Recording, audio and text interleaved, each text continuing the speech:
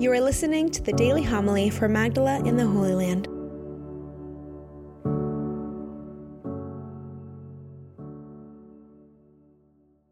Some Sadducees, those who deny that there is a resurrection, came forward and put this question to Jesus, saying, "Teacher, Moses wrote for us, if someone's brother dies leaving a wife but no child, his brother must take the wife and raise up descendants for his brother. Now there were 7 brothers. The first married a woman but died childless. Then the second and the third married her, and likewise all the 7 died childless. Finally, the woman also died. Now, at the resurrection, whose wife will that woman be? For all 7 had been married to her." Jesus said to them, "The children of this age marry and remarry. But those who are deemed worthy to attain to the coming age and to the resurrection of the dead neither marry nor are given in marriage. They can no longer die, for they are like angels, and they are the children of God, because they are the ones who will rise. That the dead will rise, even Moses made known in the passage about the bush, when he called Lord, the God of Abraham, the God of Isaac, and the God of Jacob. And he is not God of the dead, but of the living, for to him all are alive." Some of the scribes said in reply, "Teacher, you have answered well." And they no longer dared to ask him anything. The Gospel of the Lord. Praise to you, Lord Jesus Christ.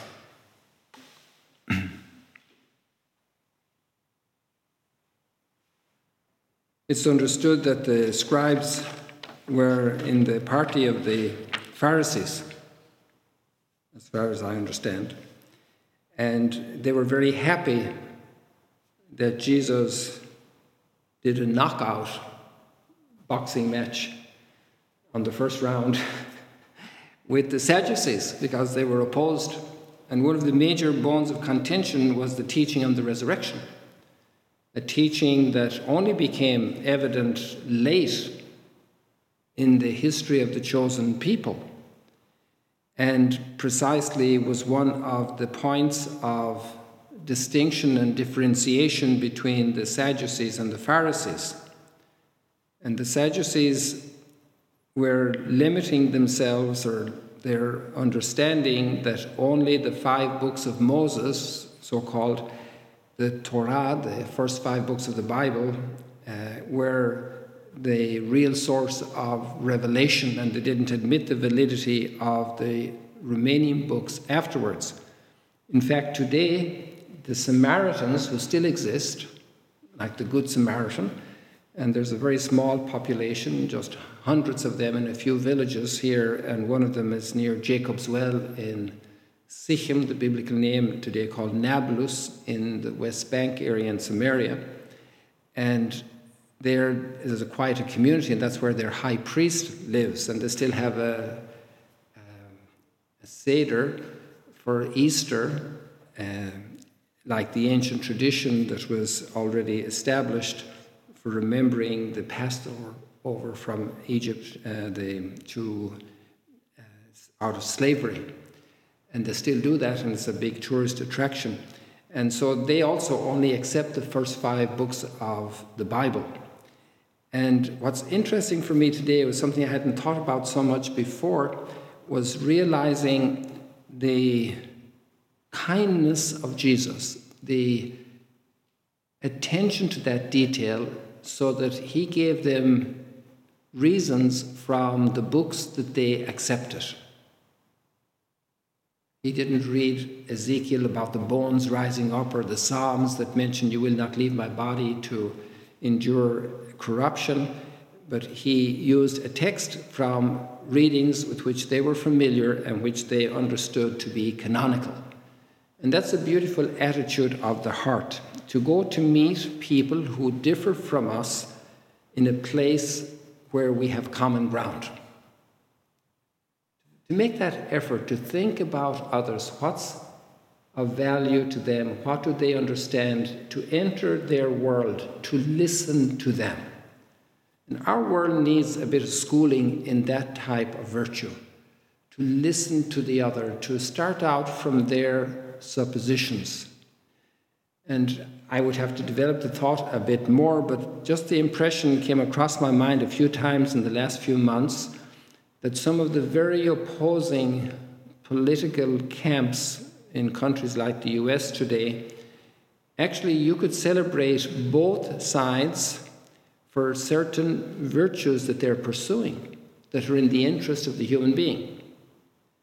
And to be able to find that common ground and to support it and to develop it so that we can grow in mutual acceptance and appreciation, and then to move on the other issues that are more divisive.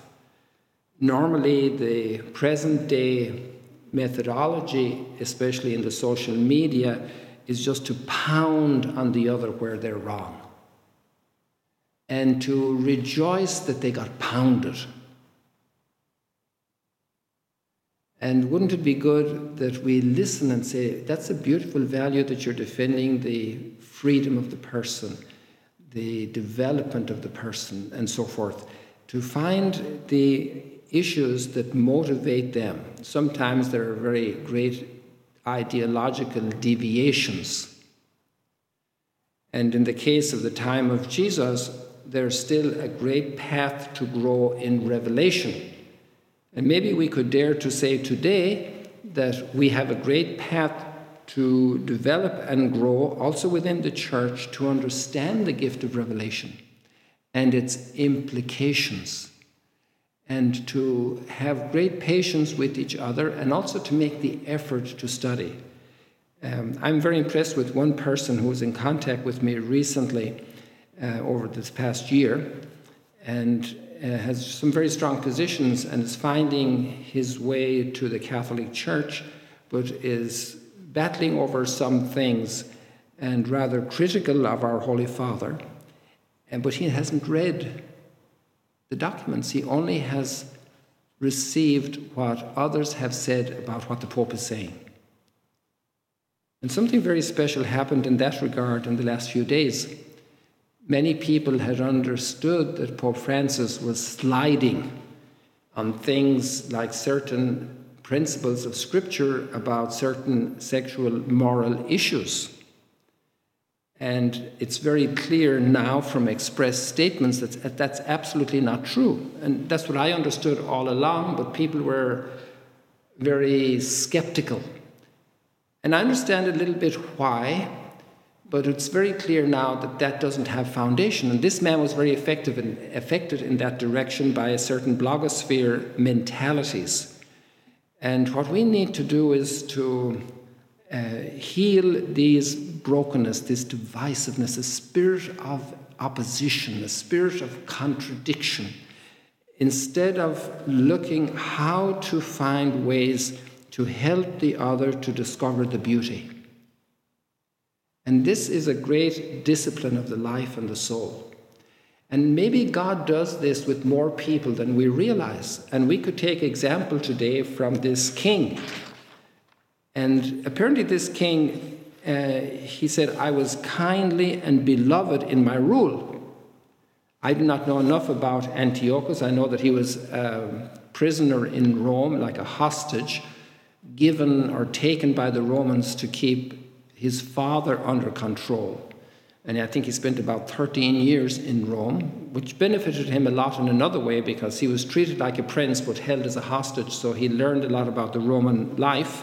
And to learn about other cultures is always an enrichment. And then he came back and he continued where his father had left off. And that's a sad story in itself because his father was killed at the marriage of his daughter. Sad situation. But that's the way these kingdoms lived. And maybe some kingdoms today still operate with a lot of knifing behind the back. It could just be knifing on the social media, but it's enough to eliminate somebody. It's amazing the brutality that's still possible in the human heart. So Antiochus is now on his deathbed, and he is entering into deep depression, as we just read. But he also has this reflection: now I recall the evils I did in Jerusalem. So he is already reaching a point of repentance. It mightn't be repentance for love of God, but at least it's waking up to the evil he did and calling it by its name. And when we're in denial, we're not doing ourselves any favor about any aspect of our life. It's understandable that people deny things for a moment, like, it can't be true. That person can't have died. This scandal can't have happened. We're in denial. And we go through that, the famous teaching about the Kubler-Ross, about the stages of grieving. And we can go through a moment of denial. But this man is already over the denial, and he's accepting that he did wrong. And probably, I think it would be fair to anticipate that there's a religious dimension in that. Because the people back then, they weren't professing atheism. They had gods at least, and they had a spiritual openness and thought and reflection. And who knows what grace God gave him on his deathbed to completely repent. And that's all each of us need for all of our lives. So to have this idea of this vision of people needing redemption and of discovering things that they have with which we can work, with which we can build relationships, with which we can move forward. Because we're called to be blessing for others and not policemen. We're called to be redeeming for others and not policemen and prison guards and condemning, and we're not called to be on the gallows pulling the rope or letting go so that the guy gets hanged. If we go to the psalm, it says, I will rejoice in your salvation, O Lord. Obviously, my own salvation. I will rejoice in the salvation you have for me, Lord. But I should rejoice in the salvation you have for Antiochus. And tell me one child of God that shouldn't have redemption. That's a hard one for some people because of so much hatred, so much hurt. And yet, we should be able to rejoice in their salvation.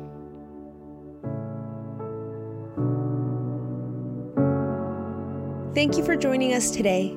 If you want to learn more about Magdala, follow us on YouTube and on Facebook.